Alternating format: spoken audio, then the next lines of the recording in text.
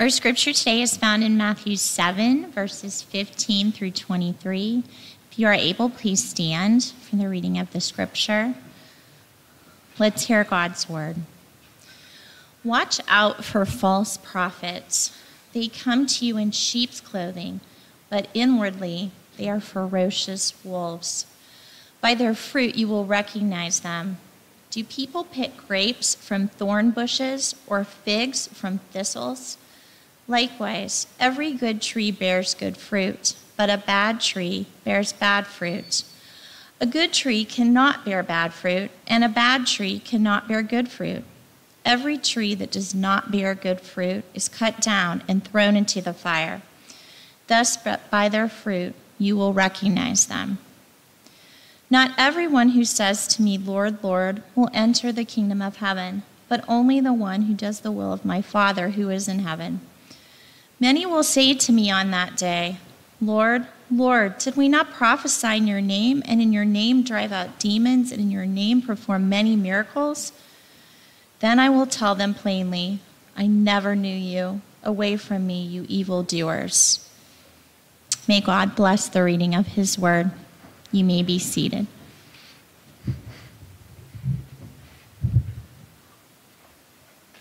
Good morning.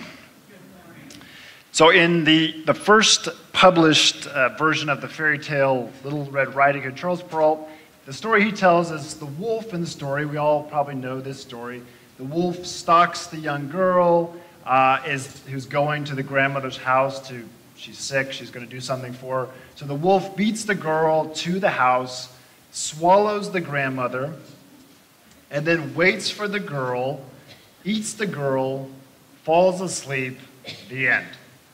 That's it. That's the story. Of course, what happens, as often does, is the story gets sanitized. So later versions, the grandmother, she's actually safely hiding in the closet. She's fine at the end of the story.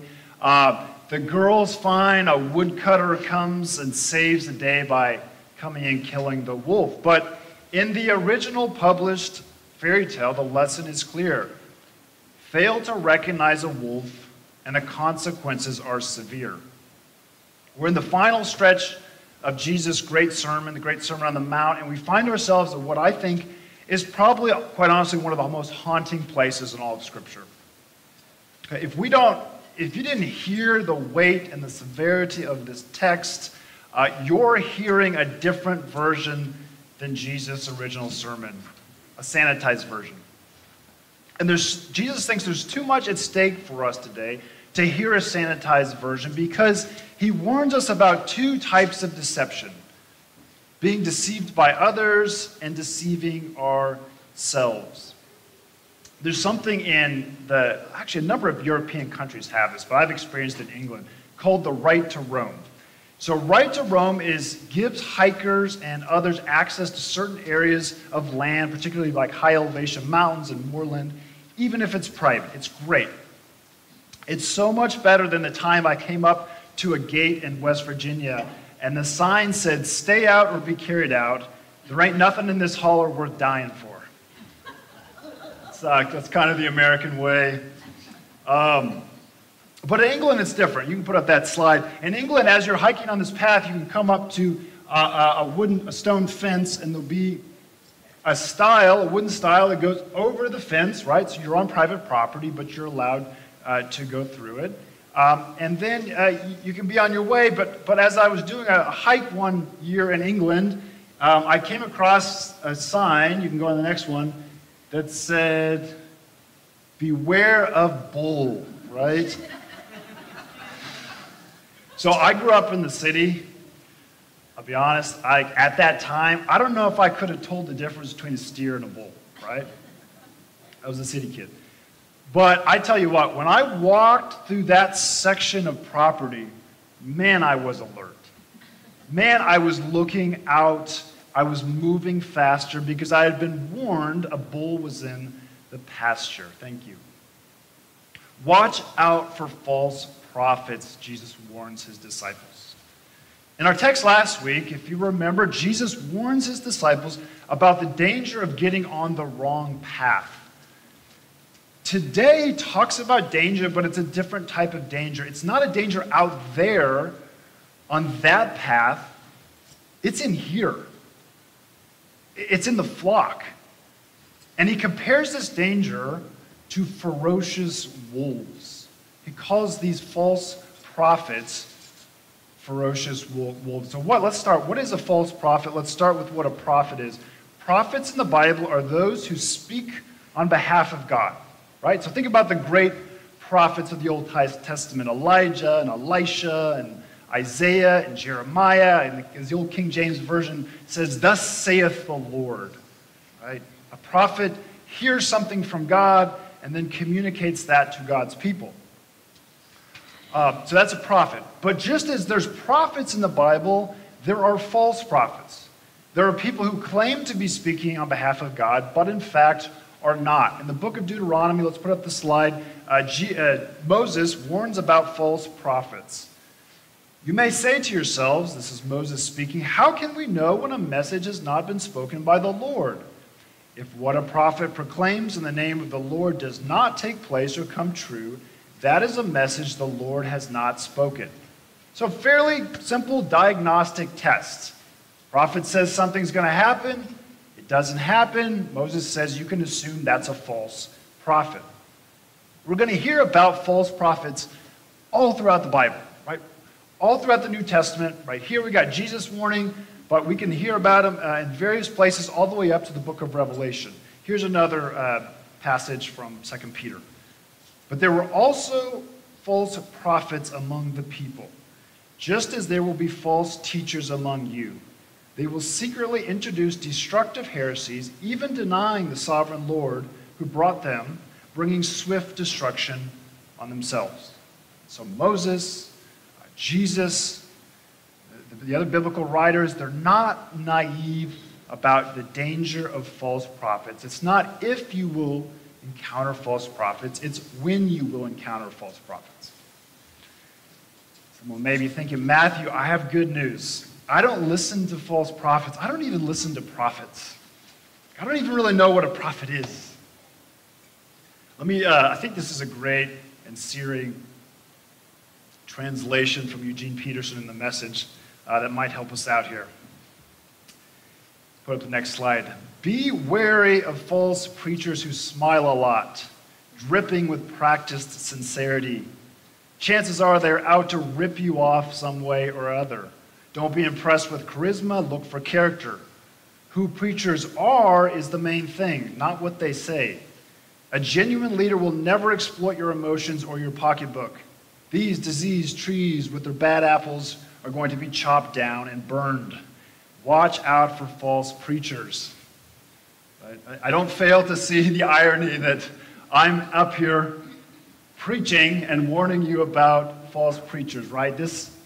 Many texts go right back to the preacher, probably, if not none more than this one right here.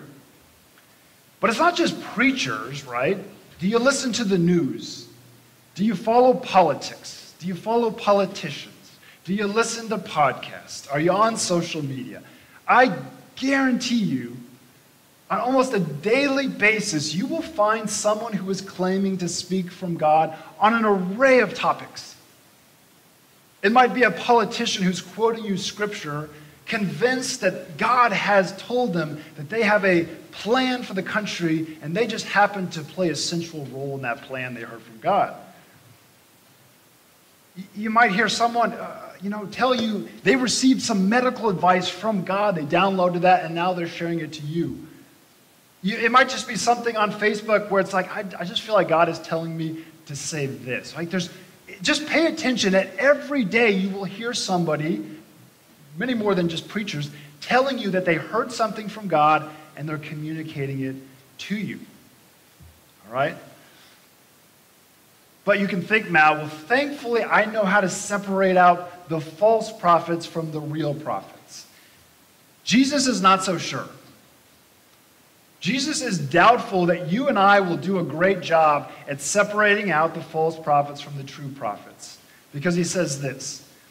He says, watch out for false prophets because they look like sheep on the outside, but inwardly they're ferocious wolves.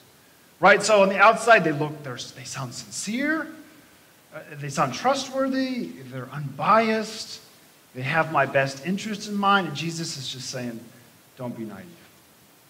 Don't be naive. They're wolves dressed like sheep. See, the thing about wolves is they don't typically kind of tip themselves off as wolves, right? They don't flash their fangs. Wolves blend in. They look harmless. They look like us. So how do we tell these wolves from sheep? Well, Jesus gives us a very helpful diagnostic tool. Look what he says. By their fruit you will recognize them. Right? Jesus calls you and I to be fruit inspectors. Good trees produce good fruit. Bad trees produce bad fruit. By their fruit you will recognize them. One of the things I miss about farming, I farmed for about 8 years, was fruit, like literal fruit. So you could come up to me, you probably won't because y'all are quite friendly, but you could come up to me at the end of the sermon and be like, that sermon was terrible. I got nothing out of it. And there's not a lot I can do. Like, what do I point to say, no, that sermon wasn't that bad. The fruit of my labor wasn't that bad. But when I was farming and when I was growing strawberries, I could stand out in early June in my strawberry field and I could pick a perfectly ripe Jewel variety strawberry that I'd grown, and I could taste it, and I knew the fruit of my labor was good. Right? I didn't need you to tell me that my fruit was good. I could taste it. The proof was in the pudding, so to speak. And someone, as I'm sure did, could come up to me and tell me, you know, I can get strawberries for half that price at Walmart.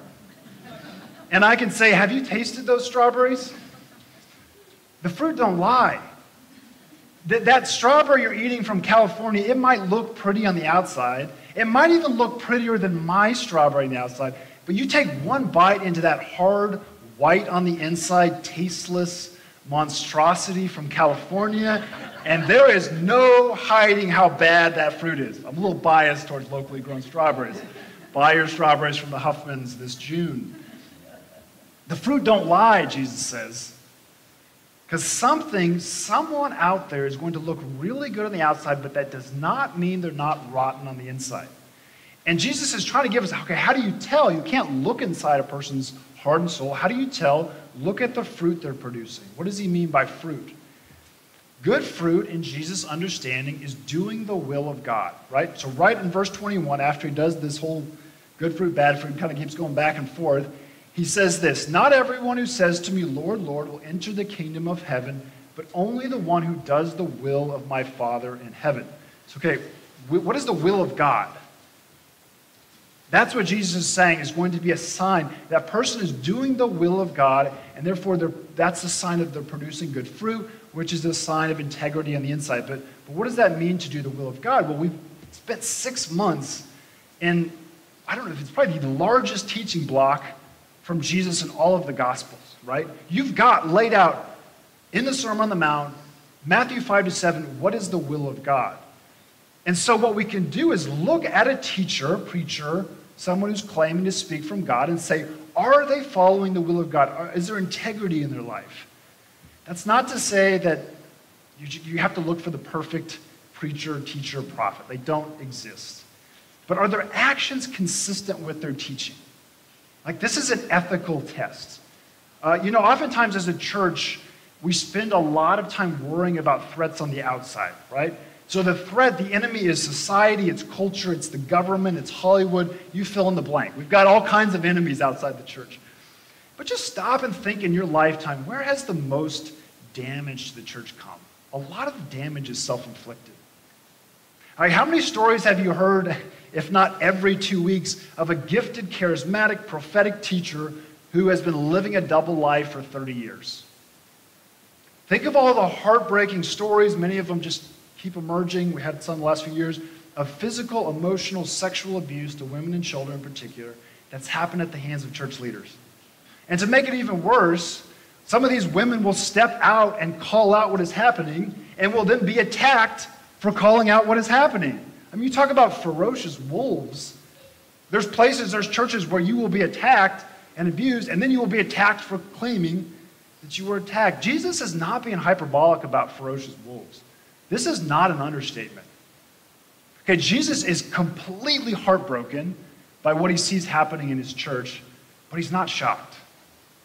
He knew it. He knew it was going to happen. Jesus knows that there will always be people who claim to speak for God, who look good on the outside, but on the inside are rotten. And so he warns us, be alert. Watch out. Beware the wolf. Let's think about how we can apply this first part. Lots we can say. One thing is, I think this is why we're not meeting on, this is one reason we're not meeting on Zoom right now. We can be thankful for the technology we have. There's lots of great things about it. But there's no substitute for doing life together in a community, because we need to know our teachers, preachers, and leaders. Right? We need to be able to watch how they live. It's not that there's not a place to learn from people afar, from sermons online, from podcasts. There's so many great resources today, more than ever, which can nourish your faith. But we don't know these people. We don't know what they're like. We don't live in community with them, which makes it harder for us to inspect their fruit. Like when I think about people in my own life who have impacted my faith, it's people that lived close to me, and I could tell they were the real deal. They were not perfect by any means, flawed people like all of us, but there was an integrity to their lives. I'm sure right now you can think of people in your lives, in this church, who impacted you by the integrity of their lives. They weren't just teaching. They were striving imperfectly, humbly to live out those teachings. And it was visible. They were producing fruit. Right? This text, I think this first part is primarily aimed towards prophets, teachers, leaders. But Jesus is talking to all of us here, right? Are we living our lives, lives of integrity? Are we one kind of person right here on Sunday morning, and when we go home to our kids or to our spouse, are we a different kind of person? Are we one type of person in this community, and then out in our fields of work, in our jobs, in our businesses, are we a different kind of person by the way we run our business or interact with our colleagues or those we supervise?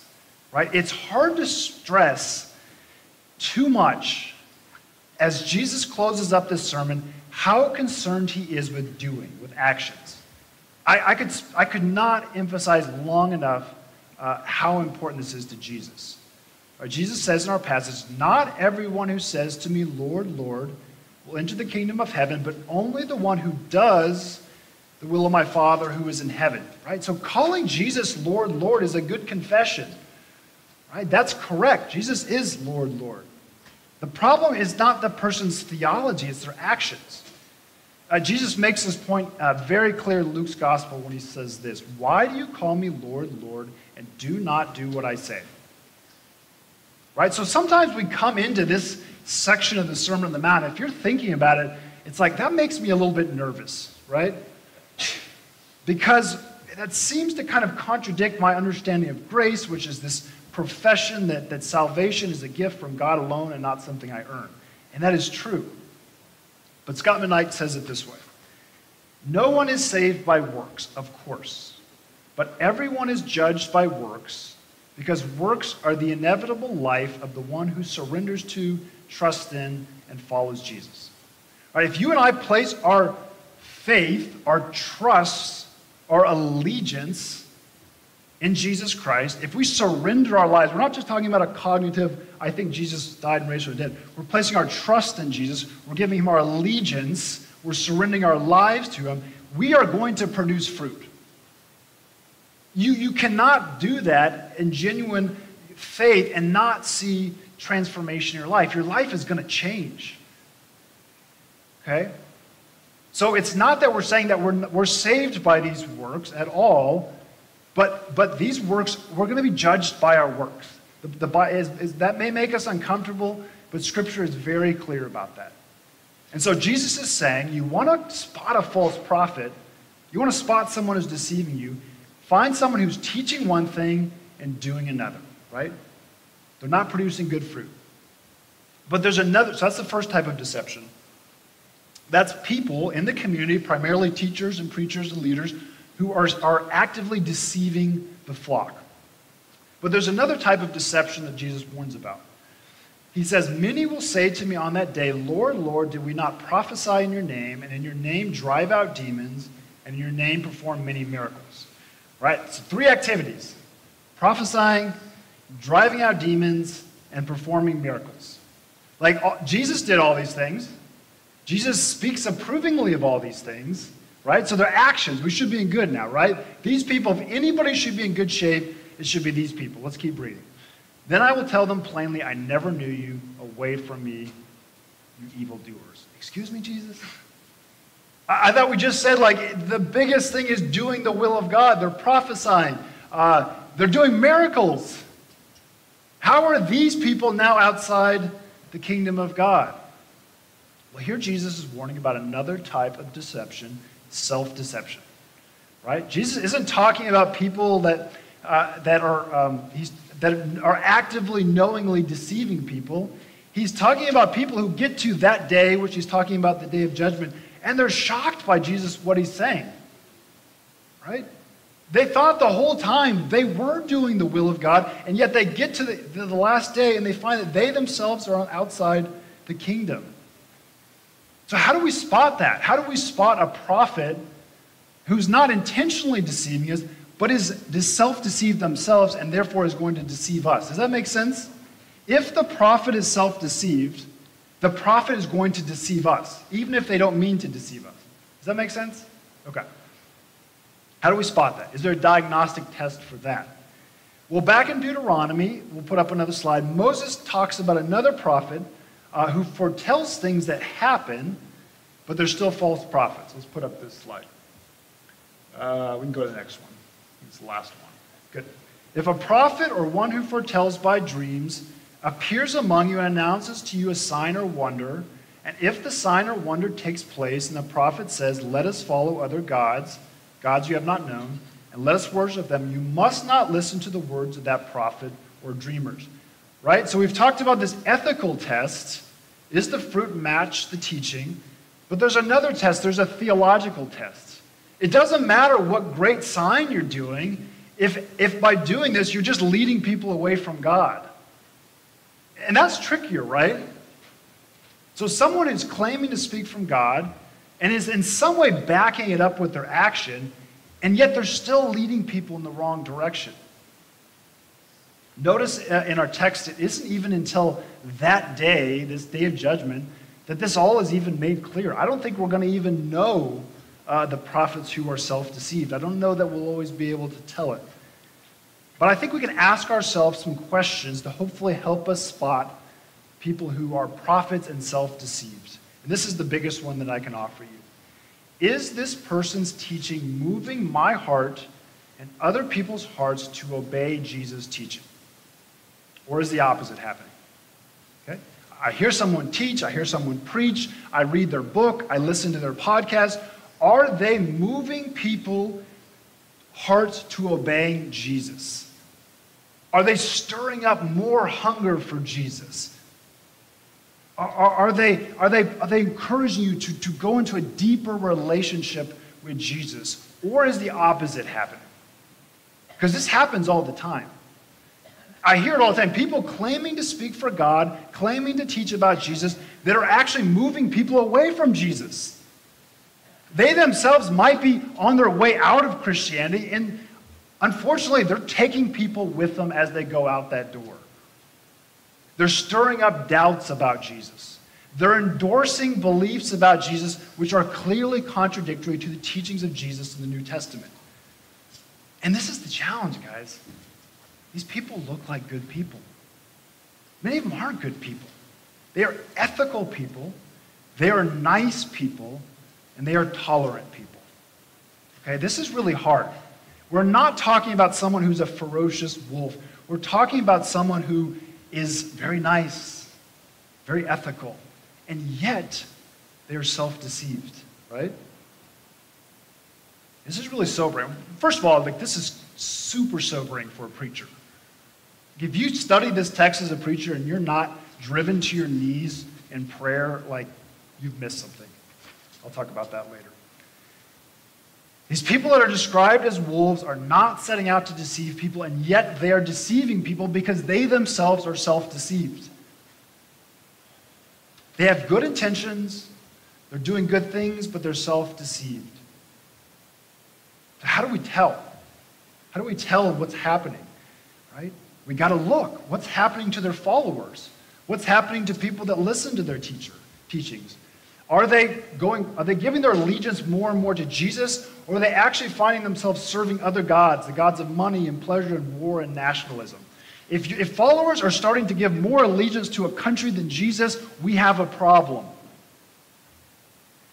If followers of Jesus are giving their more allegiance to money than to Jesus, we have a problem. And we could go on and on and on, right? Because that person is probably trying to use us and use Jesus' teachings for something else. And you should never do that. It's happening all the time. Another test. Are people that are following this person, are they exhibiting what Paul calls the fruit of the Spirit? Love, joy, peace, patience, kindness, faithfulness, gentleness, self-control, or is the opposite happening? Are the people that are following this supposed teacher of God becoming cynical, becoming violent? Are they being stirred up to hate the other, whoever the other is? An immigrant, someone who's gay, someone who's poor, I don't care who it is. If you find yourself stirring up more hate towards someone, you are not on the right path. And you are not listening to the right teacher. Are you becoming more paranoid? Are you becoming more angry? Are you becoming more impatient? If so, watch out. That is not the fruit of the Spirit. If you and I are consuming someone's teachings and we're finding ourselves the opposite of the fruit of the Spirit, if we're becoming angrier and angrier and more hateful and more cynical and less hopeful, something has gone wrong. Because that is not the fruit that we are to exhibit if we are truly in Christ and the Spirit is working in us. Watch out. That's bad fruit. A teacher, a true teacher who produces good fruit should nourish their followers, right? They shouldn't nourish them with bad fruit. They have to nourish them with good fruit. Here's another diagnostic question. If you listen to that teacher, does it just happen to be that everything that teacher says you agree with? Every week, it's amazing. Every week that teacher stands up and talks, you agree. And I'm susceptible just like you. We love to be told what we already believe is right and what we're already doing is right. We all love it, myself included. The problem is the New Testament calls that having your ears tickled, right? They'll warn later on about how people, they don't want to hear sound doctrine. They just want to have their ears tickled. And if you've been listening to Preacher Jesus the last 6 months, he's terrible at tickling ears, right? He certainly has not tickled mine. I was just talking to a friend of mine who compilated a book on the Sermon on the Mount the other day, and I was like, man, the Sermon on the Mount messes with me. Every time. I did an exegesis class, and it rocked my world. I preached it through 6 months, and the Sermon on the Mount messes with me because Jesus messes with us. He messes with the status quo. If you think you've got it all figured out, and that preacher is just telling you every week you do have it all figured out, watch out. Because that's not probably Jesus coming out. So what do we do about this? What do we do about guarding ourselves from teachers who are not just actively deceptive, but are self-deceived? One, we've got to know the Scriptures, and particularly the Gospels and the New Testament.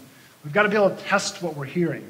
On the book of Acts, we read about the Bereans who listened to Paul and Silas teach, and they examine the Scriptures every day to see if the things are so.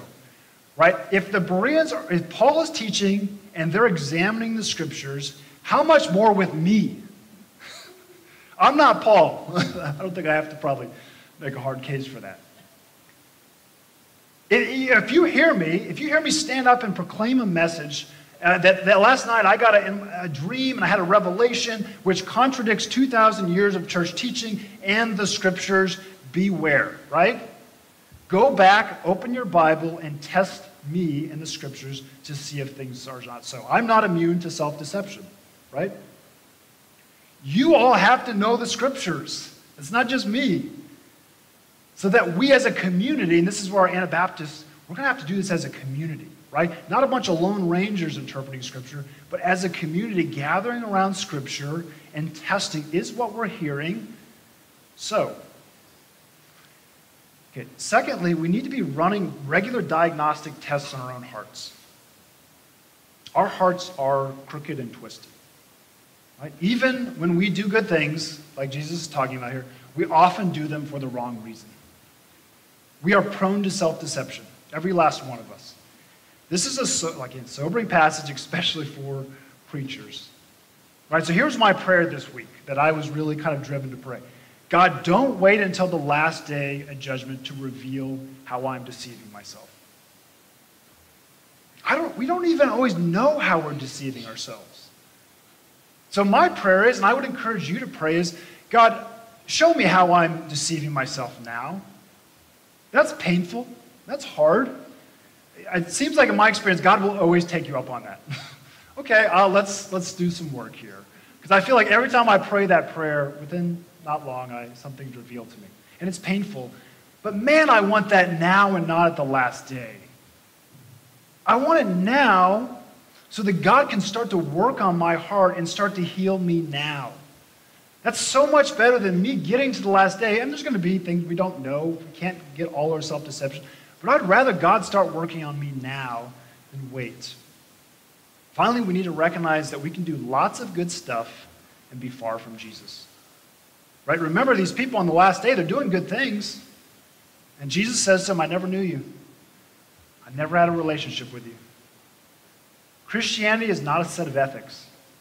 It has ethics, but it's not a set of ethics. It's not just a set of universal moral principles like Kantian ethics or Aristotelian ethics. It's a relationship, right?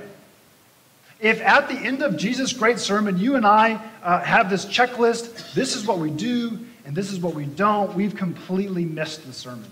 Yes, there's lots of things we do and don't do, but at the heart of this is a relationship with Jesus. He wants to know us. He wants to be in relationship with us. We can't miss that. This is not just a list of do's and don'ts. This is always about a relationship with Jesus. We can't miss that. Jesus has a really weird, strange way of ending his sermon. In seminary, you don't learn to end your sermon this way. This would be very bad form. But Jesus does it. He leaves us haunted. Not a good setup for Hex.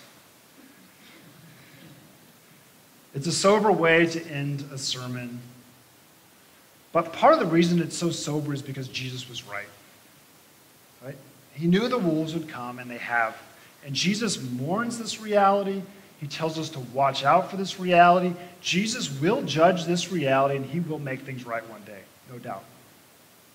Right? It is true that the Church of Jesus Christ has failed miserably at times to follow her Lord. But thankfully, the one on whom the church is built has not failed. Right?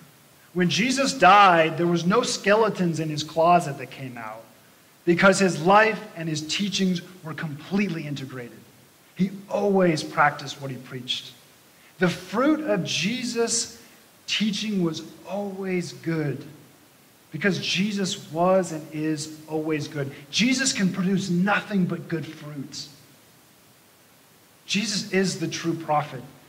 When you hear Jesus speak, you hear God speak. That's why God says in the Mount of Transfiguration, listen to him. Listen to him. And Jesus always practiced what he preached right to the end. I don't know how the church has failed you. I don't know how teachers and preachers have misled you. I don't know how leadership has deceived you or hurt you. I'm sorry, but they don't represent Jesus. Because Jesus is not a wolf, but a shepherd. He's a good shepherd. He loves his sheep. He loves his sheep so much that he will give his very life for his sheep. Put your trust in that prophet. Put your trust in that person. Listen to that person. He will never deceive you. He will never lead you astray.